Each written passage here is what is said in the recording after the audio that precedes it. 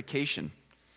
When we talk about justification, we are talking about God's declaration that we are not guilty, forgiven of sin, and righteous in His sight. Obviously, this is a weighty, significant, important theme for us to understand, because if we are not justified in God's sight, if we are not forgiven of our sin, if we are in fact guilty, that is a huge problem. That is in fact our biggest problem. To be guilty before the Lord is to face eternal condemnation. In Galatians, the Lord spoke through Paul to teach and remind us how we become justified.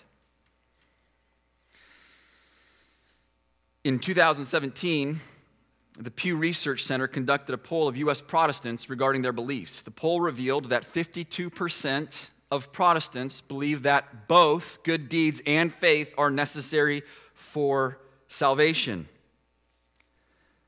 The idea that good deeds and faith are both necessary for salvation bears similarities to the teaching that Paul was refuting in Galatians.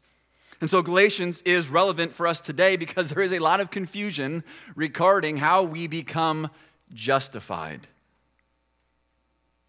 A controversy arose in the early church, which we learn about in Acts chapter 15, verse 1, where we read, "But some men came down from Judea and were teaching the brothers, 'Unless you are circumcised according to the custom of Moses, you cannot be saved.'"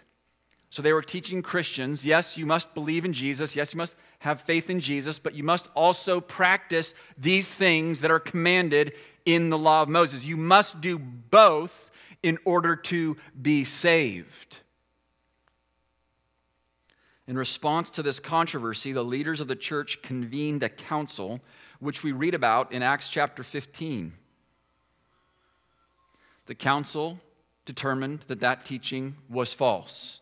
It is not, in fact, necessary to practice circumcision according to the custom of Moses in order to be saved.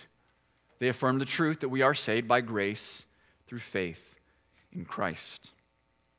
Paul's letter to the churches in Galatia was likely written a year or two after his first missionary journey, his first missionary visit to the region, which was probably about AD 46 or 47, but shortly before the Jerusalem council met and rendered their decision, which may have been about AD 48.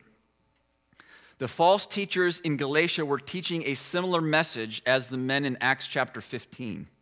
Paul could hardly believe the report that the Galatians were falling for their message. He wrote and combated their false teaching with dynamic, life-changing gospel truth. He wanted the Galatians to reject any notion of works-based righteousness. He wanted them to keep in step with the truth of the gospel in belief and practice, enjoying the incredible freedom that we have in Jesus Christ as we live our lives in the power of the Holy Spirit. Paul wrote the letter with a sense of urgency. The subject matter was not insignificant and a lot was at stake. He wrote with the heart of a pastor. He cared deeply for the brothers and sisters in Galatia. He cared about their understanding of the gospel and their faith. So through this letter, he reminded them of the gospel truth he had preached to them, and he exhorted them to live their lives in step with the Spirit. The structure of Galatians, the way the letter unfolds, serves as a wonderful reminder to us as followers of Christ regarding the importance of knowing and believing the truth and living our lives in a way that is consistent with the truth. The truth of the gospel is of utmost importance. God has revealed the truth of the gospel to us in His Word so that we can know the truth, so that we can understand the truth, so that we can believe the truth, and so that we can speak the truth. We place a high value on the truth of the gospel because God places a high value on the truth of the gospel. We also see the importance of living in a way that is consistent with the truth of the gospel. So we recognize that we are saved by grace through faith and not by works of the law. At the same time, we recognize, we understand that believing the truth of the gospel leads to a changed and transformed life. Because God has saved us, He commands us to live in a way that glorifies Him. We see this in the book of Galatians. One of the things we see is that Paul had to actually confront Peter, because at one point in time, Peter, an apostle, preacher of the gospel, was living in a way that was hypocritical, that was out of step with the truth of the gospel. And so Paul, in Galatians chapter 2, recounts this confrontation. He says, I saw that their conduct was not in step with the truth of the gospel. Here was Peter. He had spent years with Jesus, watching Him, listening to Him, learning from Him. And after Jesus died, rose from the grave, and ascended into heaven, Peter preached the gospel to thousands of people. He was used mightily by God to proclaim the truth so that many heard, believed, and were saved. And yet here he was, after all of this, acting in a way that was hypocritical, that was contrary to the truth of the gospel. And he needed Paul to confront him. He needed Paul to call him out and say, look, you're living in a way that is out of step with the truth of the gospel. So we see the importance of believing the gospel. We see the importance of living in a way that reflects the truth of the gospel. And we see exhortations and commands in Galatians to that end. We are absolutely, positively not saved by works, but those who are saved are called to follow God's commands through His Word. There is a call to grow and mature in the faith. There is a call to strive for holiness. We are to obey. We are to practice the things that God commands. And one of the things that we have seen in chapter 5 is that keeping in step with the truth of the gospel involves living by the Spirit. Everyone who believes in Christ receives the gift of the Holy Spirit. God gives us the Holy Spirit who indwells us. And the Holy Spirit purifies us of our sin, convicts us of our sin, leads us in repentance, produces good fruit in us. The Holy Spirit is at work in a powerful way in our lives. And we are called to live by the Spirit who indwells us. One of the things the Holy Spirit does, as I said, is produce good fruit in us, which we have been studying over the last 9 weeks.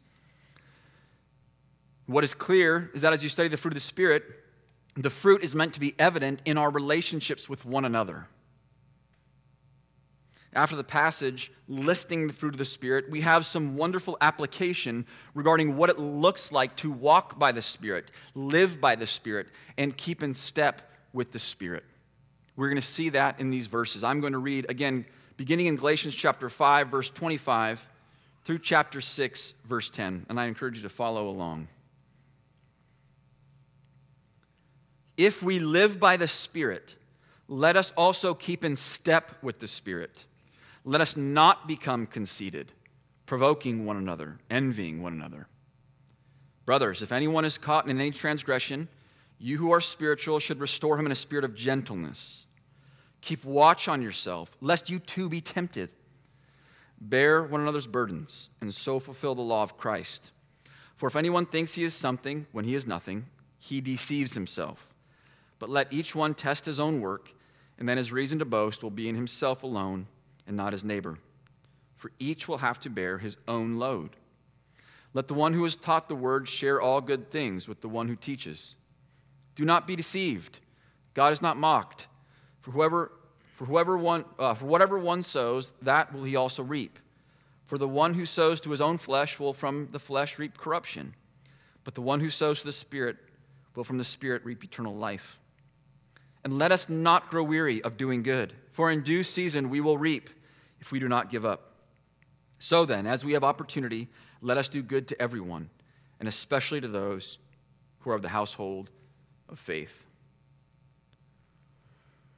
These verses help us understand what biblical community looks like as we live by the Spirit. We need the Spirit to help us have a right view of ourselves, and we need the Spirit to help us care well for our brothers and sisters in Christ. A few times in this passage, we are warned against having a wrong view of ourselves. We are warned against becoming conceited. We are told to keep watch over ourselves lest we be tempted. And we are cautioned against deceiving ourselves. Remember, Paul wrote this letter to the churches in Galatia. He was writing to professing Christians. He was giving these warnings and commands to followers of Christ.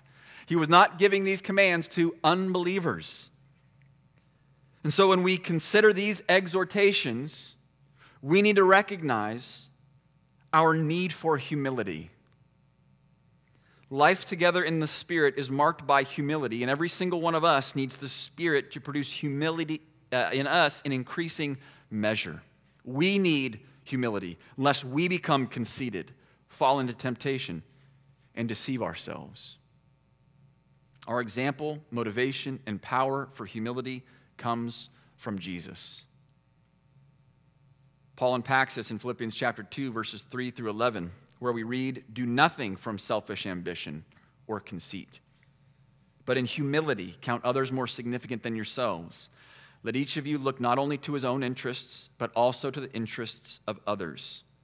Have this mind among yourselves, which is yours in Christ Jesus, who though he was in the form of God, did not count equality with God a thing to be grasped, but emptied himself by taking the form of a servant, being born in the likeness of men. And being found in human form, he humbled himself by becoming obedient to the point of death, even death on a cross. Therefore God has highly exalted him and bestowed on him the name that is above every name, so that at the name of Jesus every knee should bow, in heaven and on earth and under the earth, and every tongue confess that Jesus Christ is Lord, to the glory of God the Father." Just as Paul warned of conceit in Galatians, he warned of conceit here in this passage in Philippians. And rather than conceit, we are to walk in humility. In humility, we are called to count others more significant than ourselves. We are able to do this because of what Jesus has done for us. Jesus humbled himself for our sake. Because we are sinners, because we have rebelled against God, because we have gone our own way and done what is right in our eyes rather than submitting to the Lord, we are all in need of a Savior. And God sent Jesus Christ into the world to be the Savior of the world. And in order to save us, Jesus had to humble himself to a degree, to an extent that is difficult for us to comprehend. Christ was willing to humble himself for our sake because we were in need of a Savior due to our sin and our rebellion. Friend, if you're not a Christian, our greatest hope, our greatest desire, our greatest prayer for you is that you will know and understand the gospel and come to believe in Jesus Christ as your Lord and Savior. You see, what unites us here in this room is not that we are good people. As a matter of fact, we are all very sinful people. What unites us is that we have been saved by a good Savior. God has shown mercy to us by saving us in Christ Jesus. So our hope for you is you too will recognize that you are a sinner just like us, that you've fallen short of God's commands just like us, and that you will turn from your sin and believe in Christ and be saved. Jesus Christ came into the world to save sinners. He humbled himself. He lived a life without sin. He died upon the cross to take the punishment for the sins of his people. And after he was buried, he rose from the grave, conquering death. And after appearing to many people, he ascended into heaven, where he is now seated at the right hand of the Father. There will be a day of final judgment.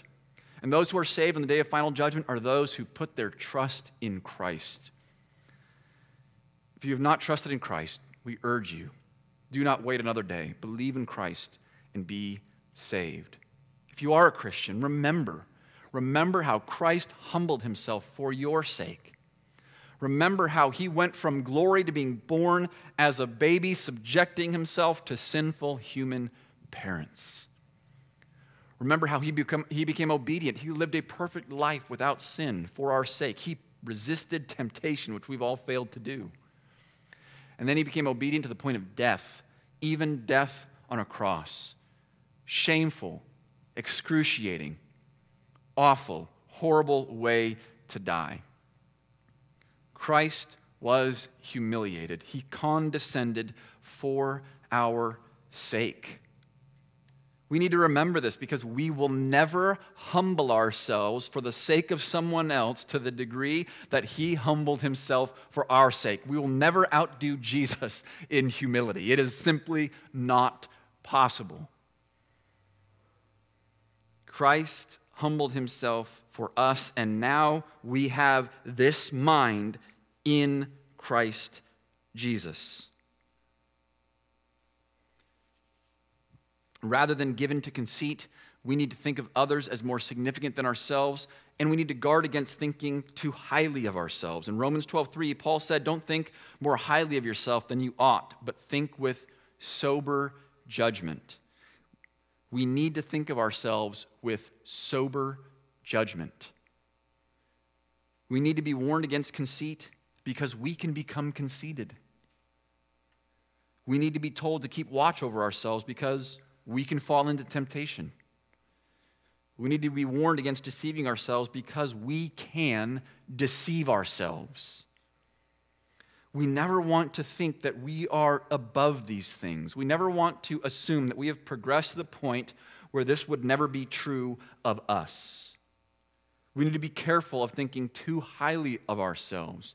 And we need to be careful not to compare ourselves to others in the sense of going, well, that person made that mistake. I'm glad I won't make that mistake. I'm glad I don't think that way. I'm glad I don't do those things. I'm glad I'm able to see more clearly. Oh, we need to guard against that. We need to be very careful in comparing ourselves to others. Rather, we need to think of ourselves with sober judgment. There is a quote I think of often, which I've shared before. I try to remind myself of this quote anytime I sense that I might be thinking more highly of myself than I ought. And the quote comes from Charles Spurgeon. He said, "Brother, if any man thinks ill of you, do not be angry with him, for you are worse than he thinks you to be. If he charges you falsely on some point, yet be satisfied, for if he knew you better, he might change the accusation, and you would be no gainer by the correction. If you have your moral portrait painted and it is ugly, be satisfied, for it only needs a few blacker touches, and it would be still near the truth." Good reminder, because the Lord sees all. He sees our thoughts. He sees our hearts. Imagine if our thoughts were plastered on the screens for everyone to see. That would be terrifying. But the Lord sees this. The Lord sees all, and it's good to remember that. Anytime we are tempted to think more highly of ourselves than we ought, it's good to humble ourselves in this way. If we walk in humility, we will recognize our need for grace every moment of every day. At the same time, we need to see that walking in humility should not prevent us from helping others repent of their sin. Humility should not cause us to say, well, because I struggle with anger, I can't help you repent of your sinful anger. Or because I've struggled with sexual immorality, I can't help you repent of your sexual immorality. Or because I've struggled with gossip, I can't help you repent of your gossip. We need to recognize that humility should not cause us to refrain from helping others turn from their sin. Helping others repent of their sin is loving, and it's an important way we care for one another. We do need to guard against pride and hypocrisy when we do so, but guarding against pride and hypocrisy should not lead us to inaction toward the sin of others. We need to be able to identify sin as sin. We need to recognize our own need to walk in repentance and one another's need to walk in repentance. I think the exhortation in Galatians 6:1 should remind us of the words of Jesus in Matthew chapter 7, verses 1 through 5. Jesus said, "Judge not, that you be not judged. For with the judgment you pronounce, you will be judged. And with the measure you use, it will be measured to you. Why do you see the speck that is in your brother's eye, but do not notice the log that is in your own eye? Or how can you say to your brother, 'Let me take the speck out of your eye,' when there is the log in your own eye? You hypocrite. First take the log out of your own eye, and then you will see clearly to take the speck out of your brother's eye." Leon Morris writes, Jesus is using a humorous method of bringing out the contrast between our excellence in picking up the faults of others and our myopia in discerning our own. Sometimes we are far better at seeing sins in other people than our own sins. Sometimes we are far better at seeing the way that others fall short and being blind to the way that we fall short.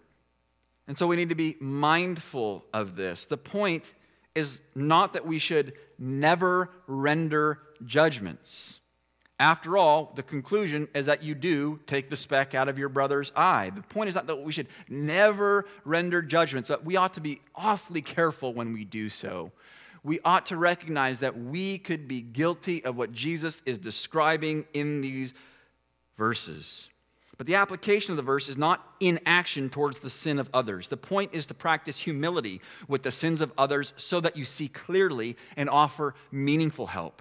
Humility should not prevent us from helping others repent of their sin, but lead us to address the sins of others with gentleness.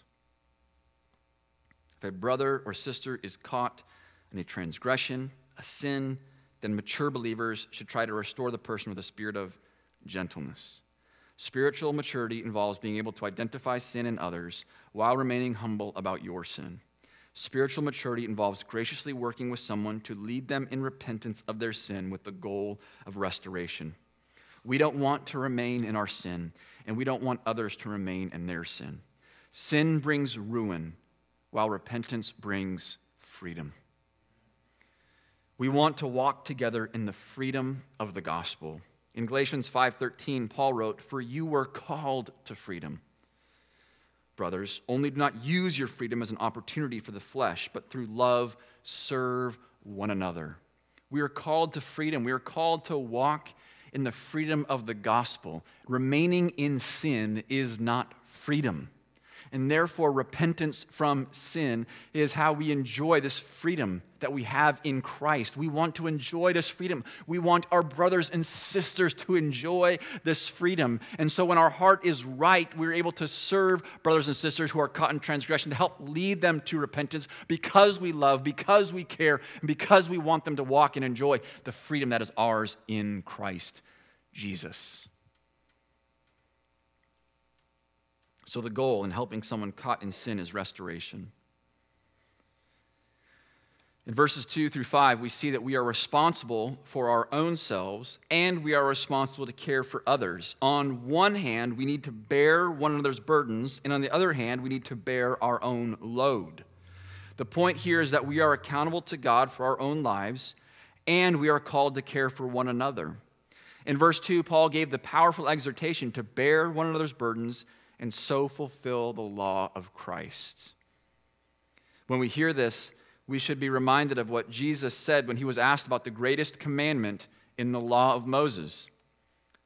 Jesus said, "You shall love the Lord your God with all your heart and with all your soul and with all your mind.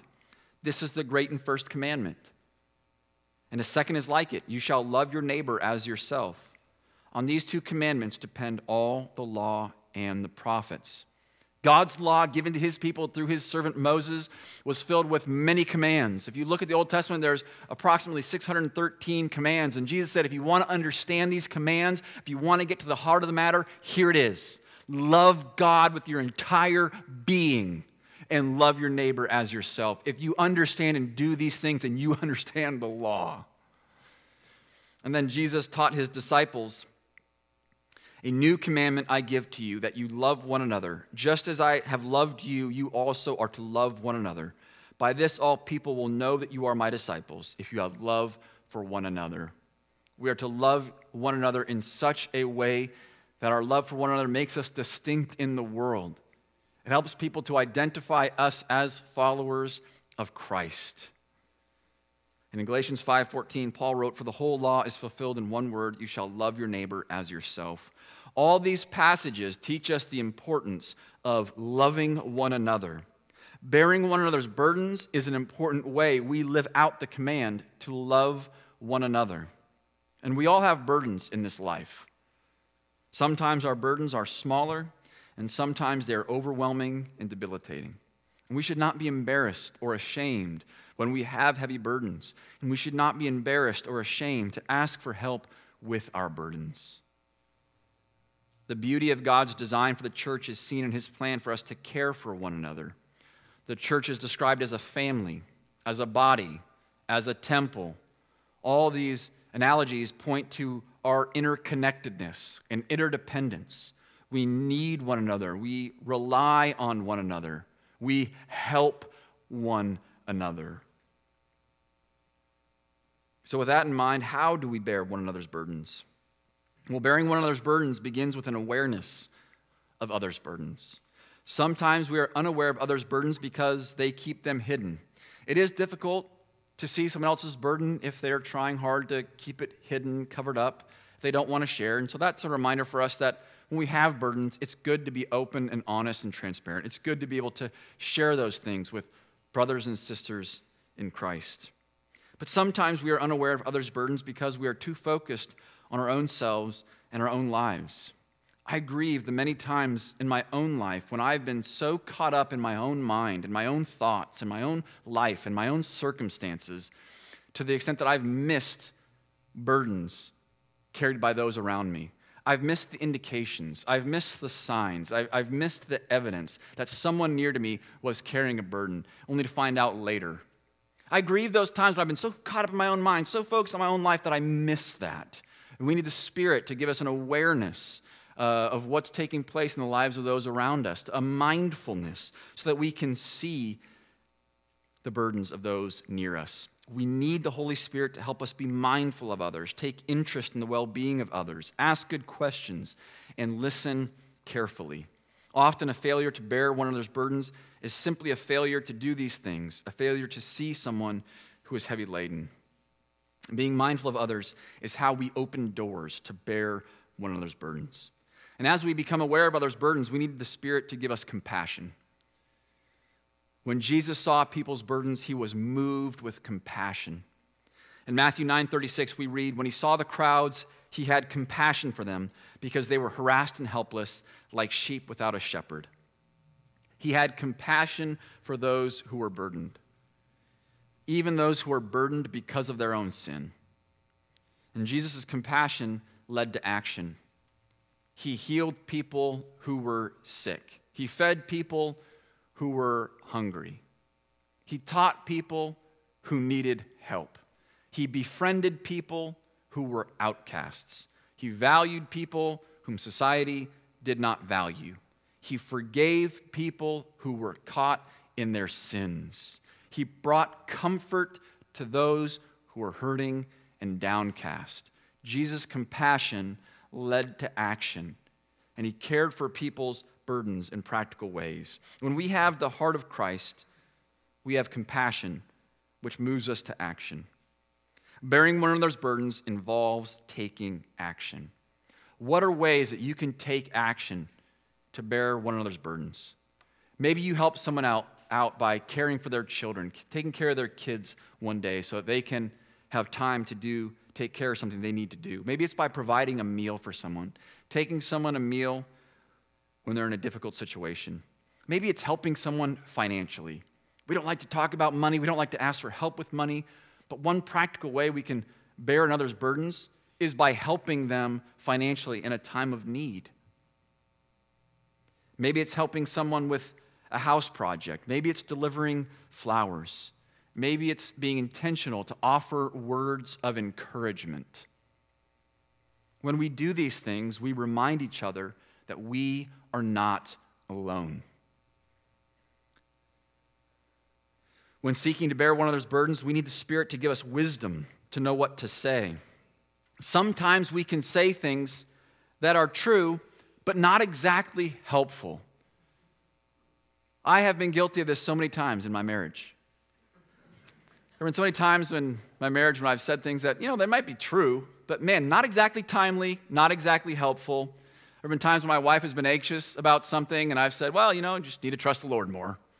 And that's not untrue. I mean, we all do need to trust the Lord. We all need to grow in trusting the Lord, but sometimes that's not exactly the right diagnosis. Sometimes that's not exactly most helpful.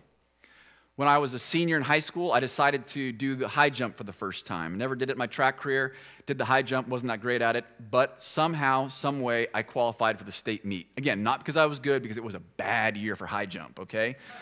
But I made it, I qualified at the state meet, and I was competing there, and after one failed attempt, I crossed the track and walked over to the fence where my coach was watching. You know, it's state meet, a lot of people. So one of my friends decided to yell out to me real loud, "Hey, Mike, jump higher."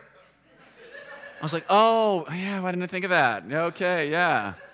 Jump higher. And he was being funny. He knew he was not giving good advice, but, you know, that's not exactly what I was looking. Again, not untrue. If I could jump higher, that would help. I would very much like to jump higher.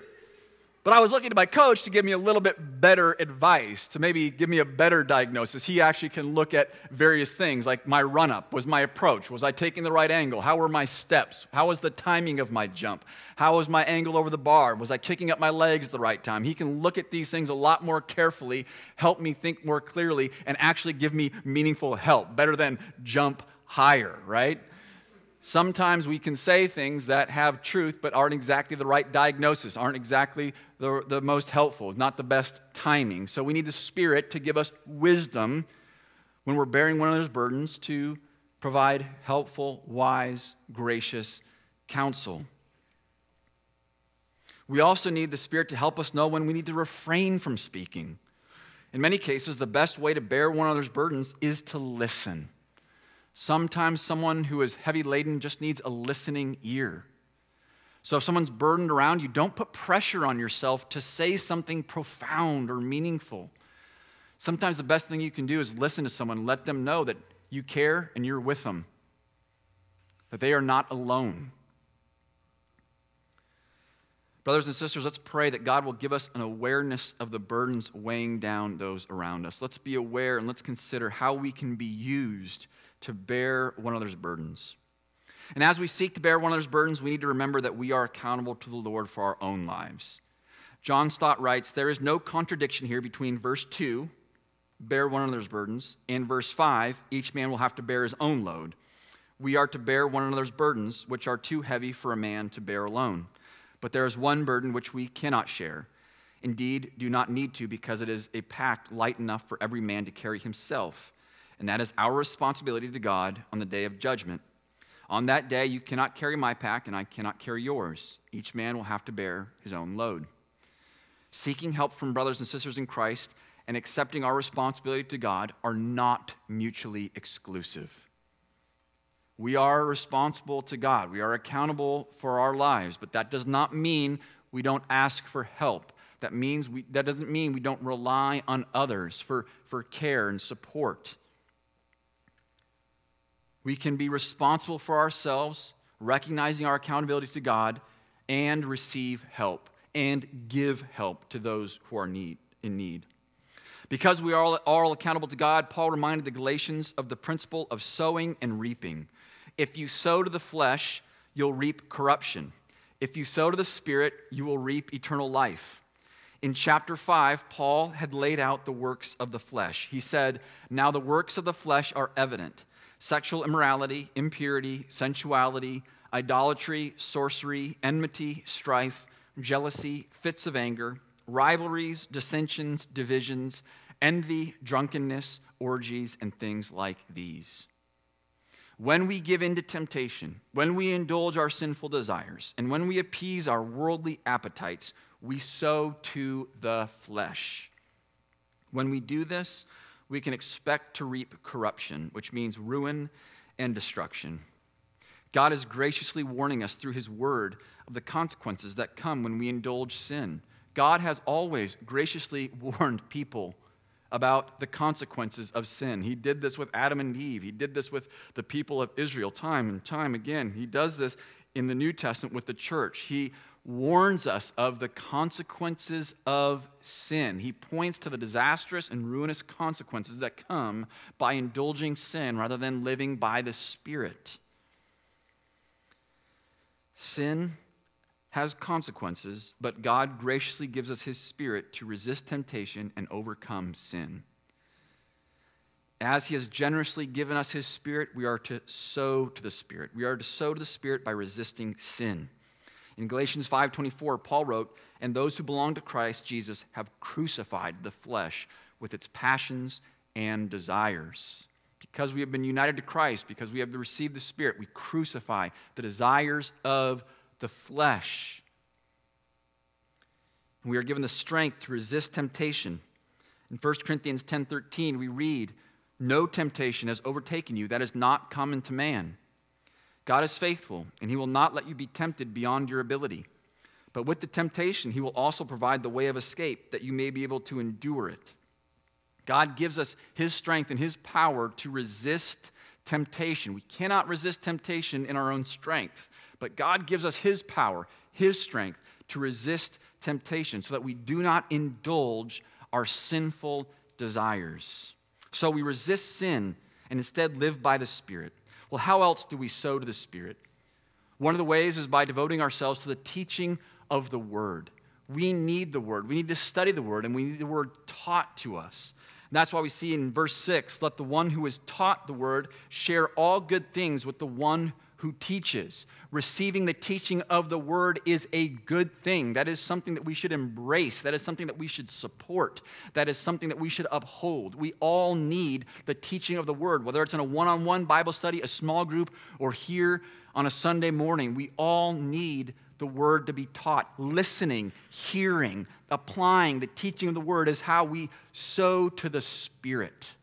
We sow to the Spirit through prayer. We all need to pray. We demonstrate our dependence on the Lord through prayer. And so we sow to the Spirit through prayer.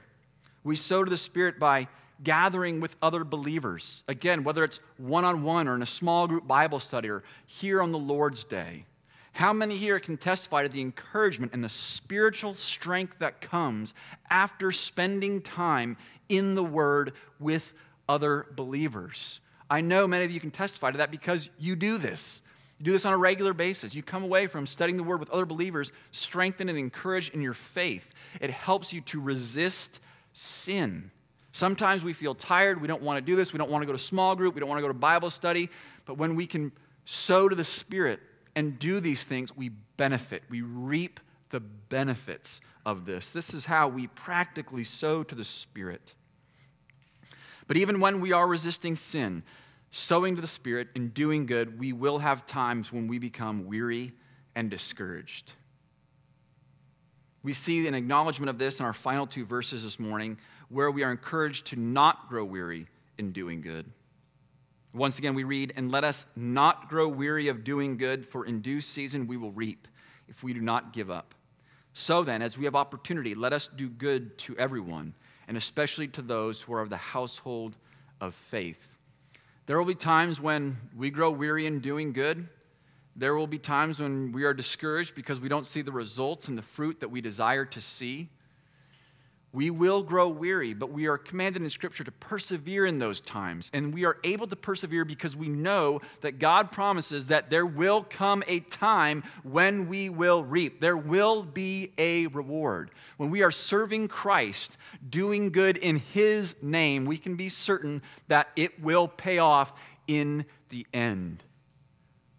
So we need to persevere in doing good. Persevere in doing good to your brothers and sisters in Christ, serving in the ministry that God has given you. Persevere in discipling and teaching and disciplining your children. Persevere in studying the Word, in praying for brothers and sisters in Christ. Persevere in praying for unbelievers whom God has placed in your life. Persevere in giving generously. Persevere in these things, knowing that at the right time, we will reap if we do not give up. Do good to everyone, but especially to the household of faith, especially to the church.